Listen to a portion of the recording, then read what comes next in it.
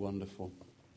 Now, the really good news about baby dedications, I'm feeding back a little bit. I don't know, are we good? Do you want me to, is the battery going perhaps? Because we can change the battery if we need to really quickly. We get cake. Oh, now you wake up. We have cake. Tom and Louise and family brought cake. I know you saw it as you came in. So thank you for that gift. And I know you guys are good at eating. But please make sure you say hi to Tom and Louise as you grab some cake later as well. Are we going to change this battery or are we good? We're all right. Okay. I'll just ignore the echo. I need to just bring you up to speed a little bit with what we've been doing recently as I just pull out my different notes here. We've been working through the Ten Commandments, and the scripture that we're going to land on this morning is Exodus chapter 20 and verse 16. You have a piece of paper in your hand, I hope, that was given to you as you came in with some notes as to what I'm going to be saying. Also, you can find and follow with YouVersion right online there. You can scroll through and see some information as you go. So we got you covered, and the scriptures will appear behind me as well. Exodus chapter 20, verse 16 says this: "You shall not bear false witness against your neighbor." Some versions say testimony. You shall not bear false testimony against your neighbor. And then the New Testament equivalent you can find in Ephesians chapter 4 and verse 25. And Paul says this: "Therefore, each of you must put off falsehood and speak truthfully to your neighbor, for we are all members of one body." As we've worked through the Ten Commandments, we've seen that the commandments, the whole list of commandments, you can split into two sections. The first 4 commandments are the way that we should relate to God, and then the 6 commandments that follow are how we relate to one another. They are not optional extras as Christians. They are not something that we go, oh, well, you know what, I haven't murdered anybody recently, so I can distance myself from that command. Or I've not committed adultery, or I've not done this, I've not done that. They're not a pick and choose. They're for everybody. And we've seen over the last few weeks that even the commands that we thought we could distance ourselves from, do not murder, for example, it pulls us right in because it's not so much about murder. Murder is an outworking of the underlying teaching, which is you shall show dignity to life. There is sanctity to life that involves us all. They're a design for life, the commandments. It's almost like a skeleton on which life should be built that God has created, that if we followed these commandments, even as a society in modern day, then our society would be much better for it. This command, if we can see it again, please, guys, this Exodus chapter 20, verse 16, is often translated incorrectly by saying, do not lie. Thou shalt not lie. It doesn't actually say that. If you read it, it says you shall not bear false witness, testimony against your neighbor. And Paul says you must put off falsehood and speak truthfully. Now, this is an interesting concept the Bible is trying to present to us here, that God is speaking to us. And it's this idea of falsehood. Falsehood, as Paul says it in Ephesians 4, verse 25, means when something is not what it seems.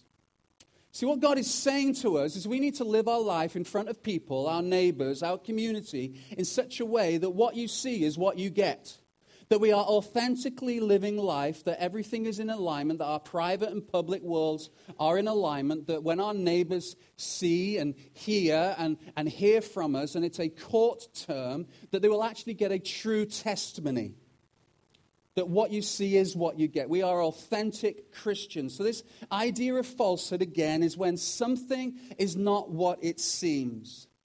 I need to confess to you that as a church, we've been taking part in some quite significant cover-up and spin-mongering. And I feel like this morning is a good time to share that because we're talking about not having a false testimony. It happens most Sunday mornings. It's happened this morning, I noticed. And it surrounds this corner of the church over here.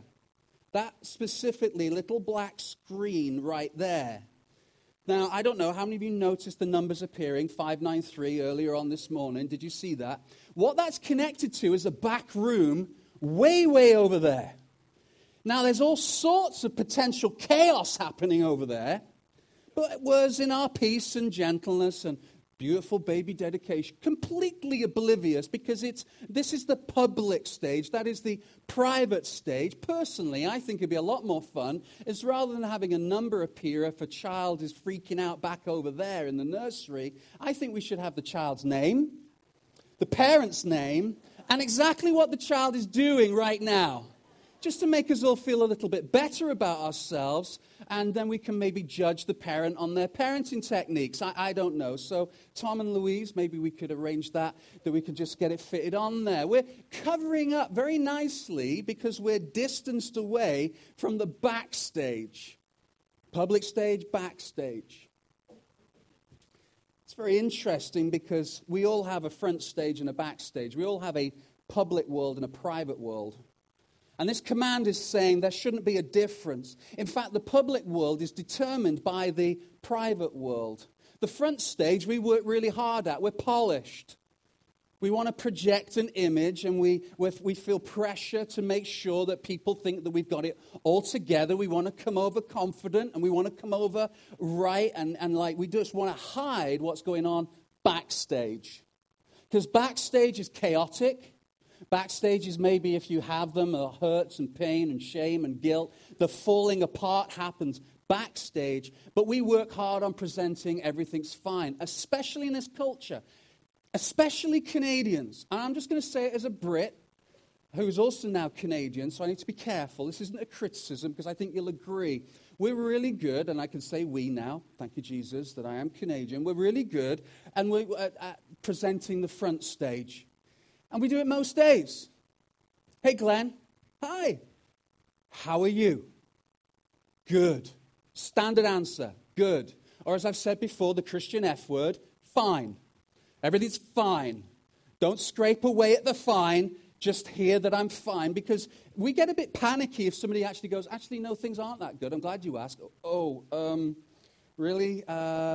Well, maybe you should make an appointment with Pastor Glenn, and he'll listen to that. But right now, I got to go, because I was kind of hoping that your answer was just good, like everybody else, so I can get on with my life. That's the kind of culture we live in. And in Britain, we don't say, how are you? We don't really care enough. You're all right? Yeah, okay. That's it. But at least in Canada, we give the impression that we care. Now, that doesn't mean every time somebody says, hey, how are you, that they're not interested. But you understand what I mean. We have a public world and a private world. And the private world, the backstage, is well hidden because often it's too risky to share. It's too risky to show because we don't want people to make determinations and assumptions about what might be going on that might make you change your thinking about me. So here's what God is saying in this command. There should be no private and public world of a difference. Your testimony, your outside world should reflect exactly what's going on in the backstage world. So that when you're actually living your life in front of your neighbor, you're not having to put a show on, you're not having to act like everything's fine. You're actually just reflecting what God is doing in your life. You've heard the term maybe called WYSIWYG. What you see is what you get. Oftentimes, in our culture, we put an N in there. What you see is not what you get. The other day, I had an interesting experience that gives a great illustration of exactly what I'm talking about. And you need to understand that when I present this public view, this is me showing you my private world in a way that I hope you won't judge and think too badly of. In fact, Sarah only found out about this yesterday, and after she'd finished rolling about on the floor laughing, I forgave her. Well, I went to Tim Hortons the other day for a date with my youngest son, Jack, and we decided that we were going to play Guess Who, and so we had the board game. It was just after work. After his school, I picked him up. We got into the car, and so we were driving to Tim Hortons. We got to Tim Hortons just by Save-On, and as I'm getting out of the car, now, I hope you don't judge that you think that I am too overweight, but my top button of my pants came off. Went, bing, I felt it go because my zip, and this is me really opening up to you now, please. My zip is not one of those lockable zips, and I, for some reason, forgot to put a belt on that this morning. So my life is now getting very chaotic. And I'm thinking, okay, I'm not going to say to Jack, hey, we can't do our date. Let's, because Daddy's pants are coming down. Poor kid, memories of which he will need more counseling than he already does. So I decided, you know what, I can deal with this. So I got out of the car and I immediately realized, no, this is not going to be easy. I had my briefcase because I didn't want to leave my computer in the car. I had a Guess Who game. I had a 9-year-old chaotic Jack running around the car lot. And I had a pair of pants that were coming down. And so I had both hands in one hand pocket, Guess Who. And I go into Tim Hortons. I don't think Tim Hortons has seen a busier day. Especially that Tim Hortons. There was just crammed filled with people. So I think it's okay. If I want to keep my hand in my pocket, then I can keep my pants up. It's all going to be fine. Otherwise, these people are going to have a day they will never forget. Especially the 2 or 3 people who go to this church who were in there at the time as well. Hi, oh, no. I thought this was fine until I realized I was going to have to carry drinks, donuts, Carole Jack, briefcase. And I thought, I'm going to need both hands here. And so I took the risk, and it was fine. I got to my table, and I sat there trying to think about my escape for the rest of the time while I played Guess Who. Here's the reality and the illustration.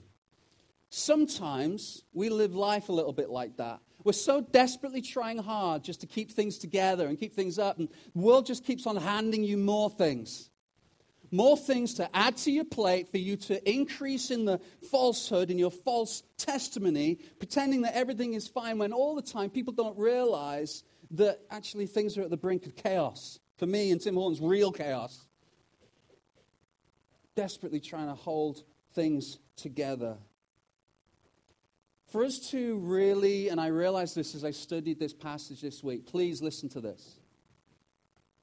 Our private worlds, your private life, your private thoughts, what you think about most of the time, what you look at, what you incline towards, is who you really are. Everything else, falsehood. Because who you really are, God is saying, your private world, whether you are a Christian here this morning, or whether this is the first time in a long time you've been in church, we're all the same. This is not an over-biblicalized, spiritualized concept. We're all trying really hard to make sure people don't understand what's actually going on. There's some in this room who cry themselves to sleep. There's some in this room who don't want to wake up. There's some in this room who don't want to get out of bed. There's some in this room that the outward seems to be all together while the backstage is falling apart. What happens backstage, what happens in the private world is who you really are. And it will actually determine not only what other people think of you, but it will determine your state, your emotional state, your how you see life. It gives you a lens for which you look at life through. You see, God is giving this as a command because he's saying the real design of life is for you to be able to have a private world that what you see is what you get in such a way that you can live confidently and free and represent Christians, represent Jesus to your neighbor in an authentic way. And you're going to see as I preach through this, as quick as I possibly can, that it pulls everybody in. Because we all want this. We all want to be confident and free and feeling like we have purpose and feeling like that everything is together. We're not having to cover up all the time, that life is not falling apart and we're just putting a really thick veneer of makeup on it in the hope that people don't see the wrinkles. And for us to really understand it, I think we need to see what the very first lie was. We really need to understand what falsehood really is. Let's go right back to the first lie where Satan, and whether you believe in the Bible or not, just listen to the concept for a second and see whether you think I'm right. We believe as Christians that Satan came and his tactic with Adam and Eve right at the beginning of time was to present to them an uncaring God, a God who was trying to limit them, a God who was trying to hold them back. Did God really say, you know what, the reason he doesn't want you to touch that, to eat from that tree is because he knows if you do that you will become like him. He's just trying to hold you back. He doesn't care enough for you. You should just take control, plunge in, and eat of the tree that Adam and Eve had been told that they must not eat. The lie of lies by the father of lies was that God does not care. Not care enough for them just to have the freedom that he was saying they truly deserve. Friends, many, many people believe that same lie today. Many people in our culture believe that God does not care. They might not verbalize it, but they live it like that. And this is what it sounds like. Well, you know what? I don't want to believe too much in God because he'll take away my freedom. Realizing that freedom actually in reality is enslavement to what you think is giving you freedom. So money, we believe, gives us freedom, but in actuality enslaves us because we feel like we have to work, we've got to serve this money. So we don't think God cares enough to be able to look after us effectively and actually bring us freedom. We want to hold on to it.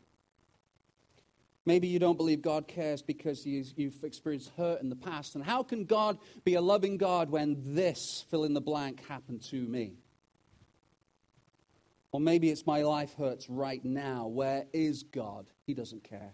These are all the lie of lies that Satan came with Adam and Eve to, and they believed. And as soon as Adam and Eve sinned, it was interesting because Eve said to Satan, God has told us that we're not to touch or eat from the tree of life. God never said that.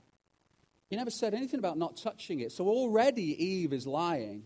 So Satan comes with a lie. Eve buys into it and starts lying straight away, and then pulls Adam into the whole thing as well, and they all sin.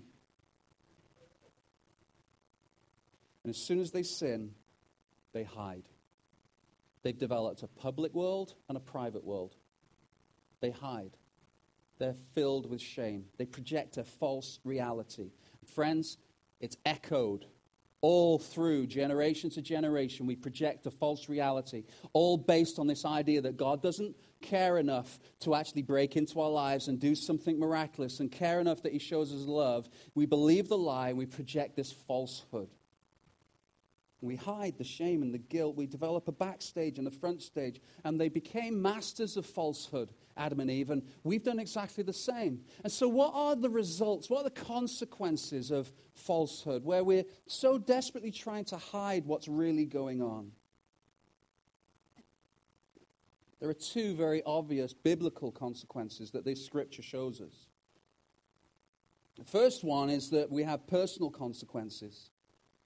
When we live a lie, when we're projecting a falsehood, when we're breaking this command, we're actually affecting ourselves personally. See, a chaotic private world, a world that is in chaos, results in an uncomfortable and joyless experience. Because regardless of what we're projecting, there's this sense of emptiness that the private world is creating inside of us. And the more false we feel we are, the worse it feels. And we get into this cycle of falsehood. And God is saying, you're not to live like that. I just feel like we're covering up all the time. I've told this story many, many times, and some of you have heard it, but it's a good one. And the reason I like to share it is because it involves a very good friend of mine. And so any opportunity I can share about it, then it makes me feel good about myself. What can I say? Helps me in my public existence, apparently. But my friend who will remain nameless, Andy Barkley Watts, he was training to be a pastor and had been asked to go and visit a couple in the church. And so Andy, who is a lovely man of God, I mean, he is a genuinely very, very nice man, and he wanted to do a really good job. He's a young man, early 20s, and he goes and visits this house. He puts on smart clothes, he tells me, and he arrives at this house. Now, this couple, lovely couple in the church, but they have everything has its place in the house. It's a very nice house. And in Britain, we don't, maybe more now, but there tend to be not much hardwood. It was mainly carpets. Thick carpets. And if you were quite wealthy, often those carpets, you didn't have kids and quite wealthy, those carpets were often a very thick, very light kind of material. That's important for you to remember. So he knocks on the door, and they invite him in, and they make a real fuss of him, and he invites him into the lounge, as we call it in Britain, and he sat there, and his leather couches. It's this beautiful house, and he's on his best behavior. He's like, I've got to make a good impression. I want to make sure these people feel loved and cared for. I'm pastoring. This is it. This is where the rubber meets the road. Sat there, and they're fussing around this older couple and say, would you like a cup of tea or a coffee? And they say, actually, it wouldn't be coffee, it's Britain. Would you like a cup of tea? And they say, oh, yes, that would be lovely. And they go off. And so Andy, and you're going to have to move the camera around a bit here, he sits on the edge of this leather couch, and he's on his best behavior. And then he looks down, and he smells something. And he looks down and sees that, because in Britain you don't take your shoes off when you enter a house. That's an important point. For some reason, that's just the way it is. You just keep your shoes on. And he kept his shoes on, and then he saw footprints going from his feet of dog jobby all the way out into the hallway. He could see it in this white cream, thick pile carpet. And he's like, oh no. And he says, Glenn, I don't know what to do. I'm sat there and I see that the end in my shoes, I'd brought dog muck into the house. What am I going to do? And so his first response was, can I shift the furniture around? I was like, why would you think that? And hide? Like, just say, hey, cup of tea, lovely. No, you can't do that because it stinks. So he's like, man, what am I going to do? I can't clean it. And he just sat there and he's sweating, and this couple come in. And the first thing he says, I'm really sorry, but look, I brought in dog jobby, as we say, muck in Britain. Look, hell, I'll do anything, I'll clean it. And they were lovely about it. They were really, really kind, at least to his face. They were really, really nice. And he said, I sat there for like what seemed like an eternity, socializing small talk with this couple while the smell just filled the room, and he just said it was the worst visit ever. You know what? As silly and as wonderful as that story is, there's only so much shifting around of furniture and cover-up that we're all capable of. There's only so much shifting and cover-up of things in our lives that will cover the cracks and cover the, forgive me for saying it, the muck. The essence of it will fill your life. The essence of it will fill your life. So only image management rules will fail. And so you start lying. Because Paul says falsehood comes before lies. Lies come as a result of living falsely. You read the scripture. This falsehood produces lies because we're lying to try and keep the pretense up. God says we don't get to do that as Christians. That's not the way life has been designed. Start feeling empty inside. And we know, don't we? We know that this is true. We can't escape it. When our private world is in chaos, it gnaws at us. We know it's true. And then Pastor Glenn enthusiastically comes bouncing into your life and says, hey, you should do some more ministry in church. Join a community group.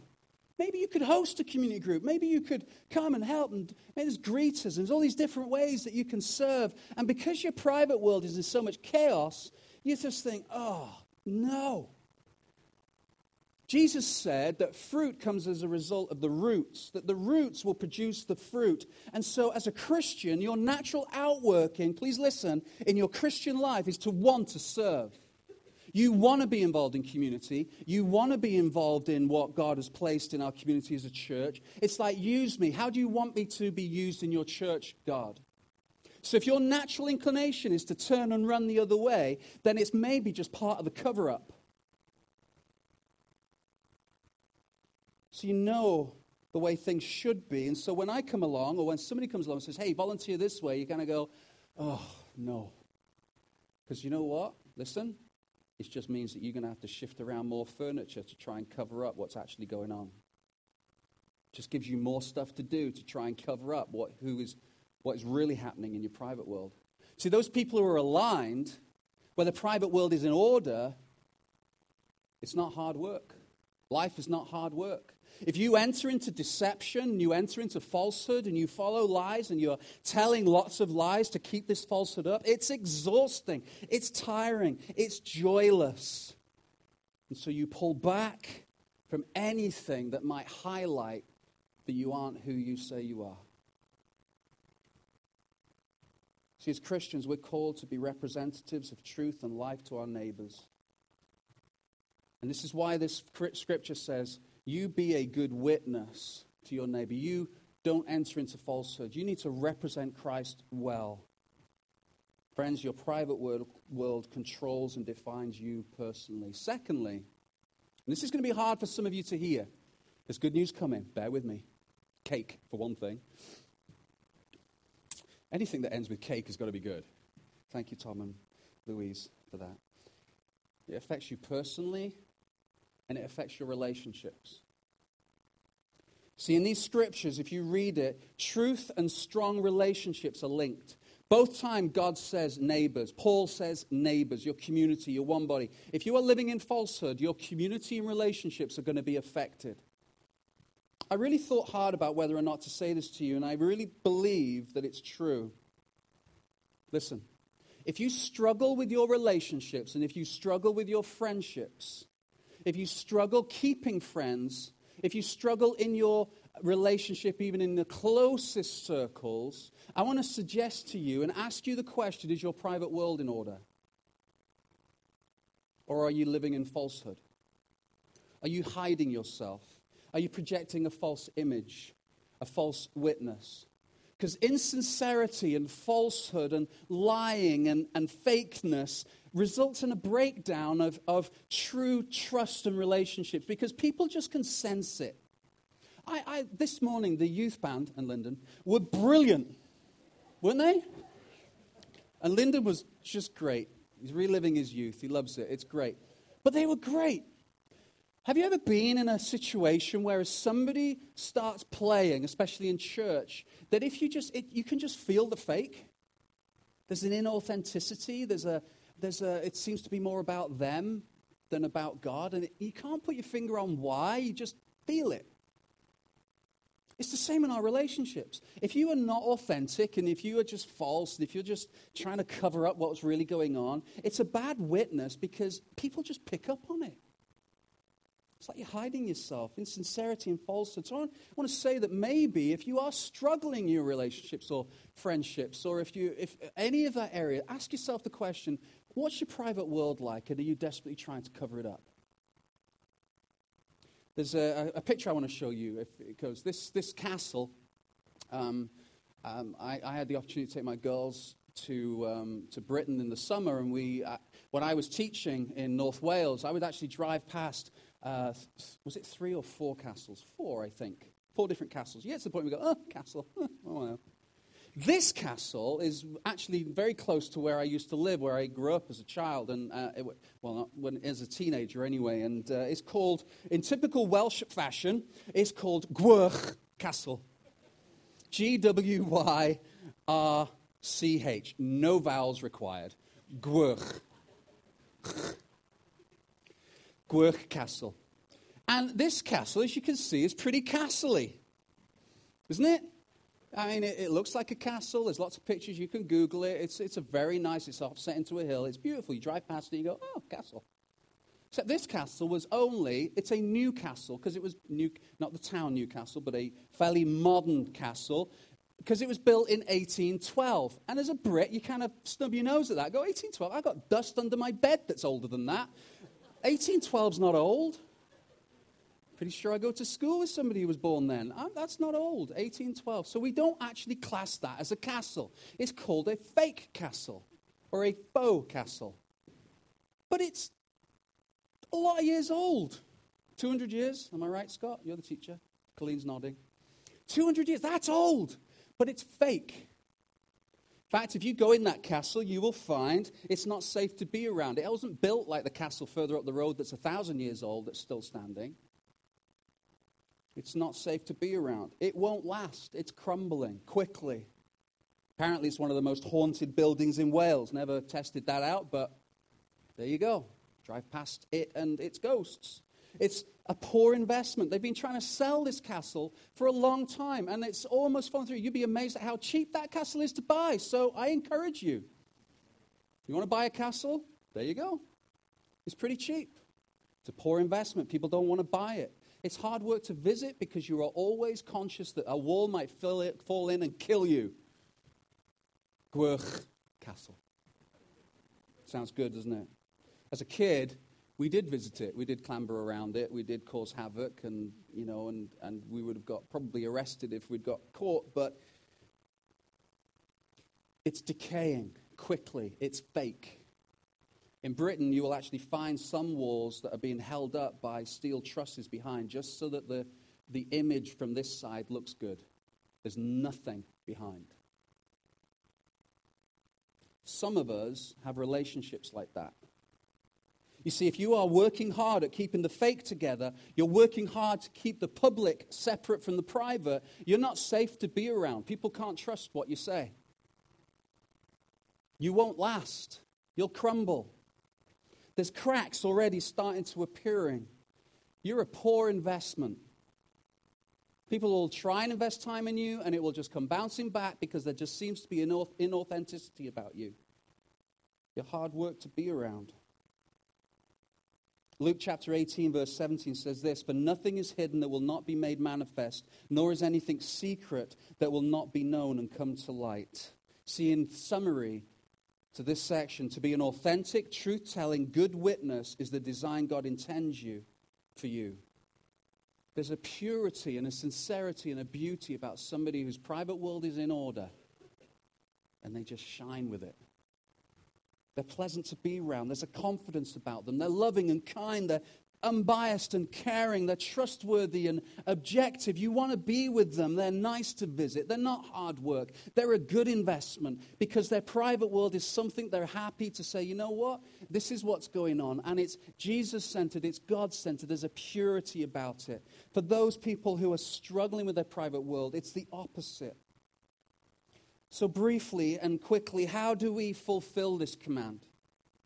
How do we represent Christ to our neighbors well? How do we be authentic representations of Jesus, unapologetically, confidently showing people the love of God around us, not being hesitant in case they might see what's really going on in our lives? The only way we can face the world with confidence and truth is to have order brought to our private worlds.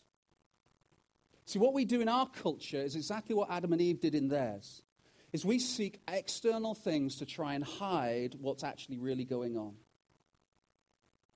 So we look to the public world to try and fix our feelings inside. If I could just get this other job, then my private world will be fine. If I could just get more money, then all my issues will go away. If I could just get that person, then all my issues will go away. If I could make this look better, all my issues will go away. Now, as silly as it sounds, am I right? We look at the public external factors to try and hide what's going on. They're branches. Adam and Eve hid behind branches. We just get bigger and more elaborate ones with more wheels and shinier in our culture. See, David, after he sinned, cried, "Create in me, God, a clean heart." He didn't try and change the external circumstances. He said, "God, change me. Change me." After Adam and Eve sinned, their hearts were affected and they needed rescuing. And one of the most beautiful scriptures in the Bible is it says that God went out on a rescue mission. He went for a search. You can read it in Genesis 3. It says that he went out and he said, "Where are you?" Can I just tell you, God knew exactly where they were because he's God. When God asks man questions or women questions in the Bible, it's not so much about him wanting to know the answer, it's about highlighting the answer to them. Adam and Eve, where are you? Do you know what he does? Is he obliterates the lie that he doesn't care. He reached out to them. He went searching for them. And that theme is all through the Bible. God searching for you, reaching out to you. And Adam and Eve's response is really interesting. Like, "I'm here." Adam says, "I heard the sound of you in the garden and I was afraid because I was naked and I hid myself." You see, when God goes on a rescue mission, it cost him. Rescue missions today, I did some research, cost millions. If you get lost on a mountain, or if you put all that cost together of all the times the rescue missions happen, it's hugely expensive to taxpayers. It cost God to rescue Adam and Eve. It cost God to reach out and rescue you from your heart, from your private world, so you could live what you see is what you get. It cost him so much. It was cosmically expensive to him. And the expense was called Jesus. Jesus came and he gave his life. He absorbed the pain. He absorbed the suffering. He absorbed the sin and the shame that you are trying to cover up. He said, "Just give that to me and it'll die with me and I'll give you," what David said, "a clean heart." God does care. We see that scripture again. I heard you in the garden, I was afraid. Here's what I want you to think about. God reaches out. God initiates. God searches. God sent his son. Adam's response was that he totally and completely did away with the cover-up. He told the truth to himself. He said, I'm afraid. Some of you are terrified that people will find out what's actually going on in your world because you are fearful of how they might respond. You're fearful that if you actually deal with this private world, that you're actually going to have to make some changes. You're going to have to let go of control. And Adam said, I hid myself. He stopped deceiving himself. The Wesleyans were famous for having community groups, small Bible studies, and the community group leader, and maybe we should start doing this, community group leaders, they'd sit in their circles. It's very similar to community groups, very, very similar. And they would go around the group, and the leader would say, how is it with your soul? How is it with your soul? How is it with your soul? Don't tell me how your week was. I don't care, forgive me, about your week. The Wesleyans didn't. Tell me how it is with your private world. And for somebody to sit there in relationship and community to go, actually, glad you asked, and be honest, that's the first step of realizing that the first step of cleaning your private world up is to recognize that you need help. See, in Romans 5 and verse 8, it says, God showed his love for us in that while we were still sinners, Christ died for us. We don't need better branches to hide behind. We need our private worlds dealing with. David recognized it was a heart issue. He recognized we needed forgiveness. He recognized he needed God to come in and clean this up. And friends, we're exactly the same. But we have something that David didn't have. We have Jesus. And it says there in that scripture that God shows his love to us, that even before our life has been cleaned up, he loves us so much that he sent his son Jesus, that while we were still sinners, it's not that we have to get our external sorted before he loves us. He loves you. He cares for you. You might not feel like it, but I'm telling you the truth. He cares for you. And so we come and we say, God, I can't fix this. I've thrown cars and money and relationships and sex and computer addictions and relationships and desperation for friendships. I've thrown everything I can think about to it, and it's not working. God, forgive me. And the Bible says that he is a good and faithful and patient God who will forgive. And not only did Jesus die, but he brings new life. Just think for a second what that clean slate, that fresh start might feel like for some of you. And Christians, here's my hope for you. Church family, here's my hope for you. That you would remember that you serve a God who cares and cared deeply enough to reach out for you. That even in your worst, he loves you. On your best day, he loves you, and on your worst day, he loves you just the same. I pray that you would remember, here's my hope, that you would examine yourselves. Are you living in falsehood? Are you resisting the change from the Holy Spirit because of what that might mean?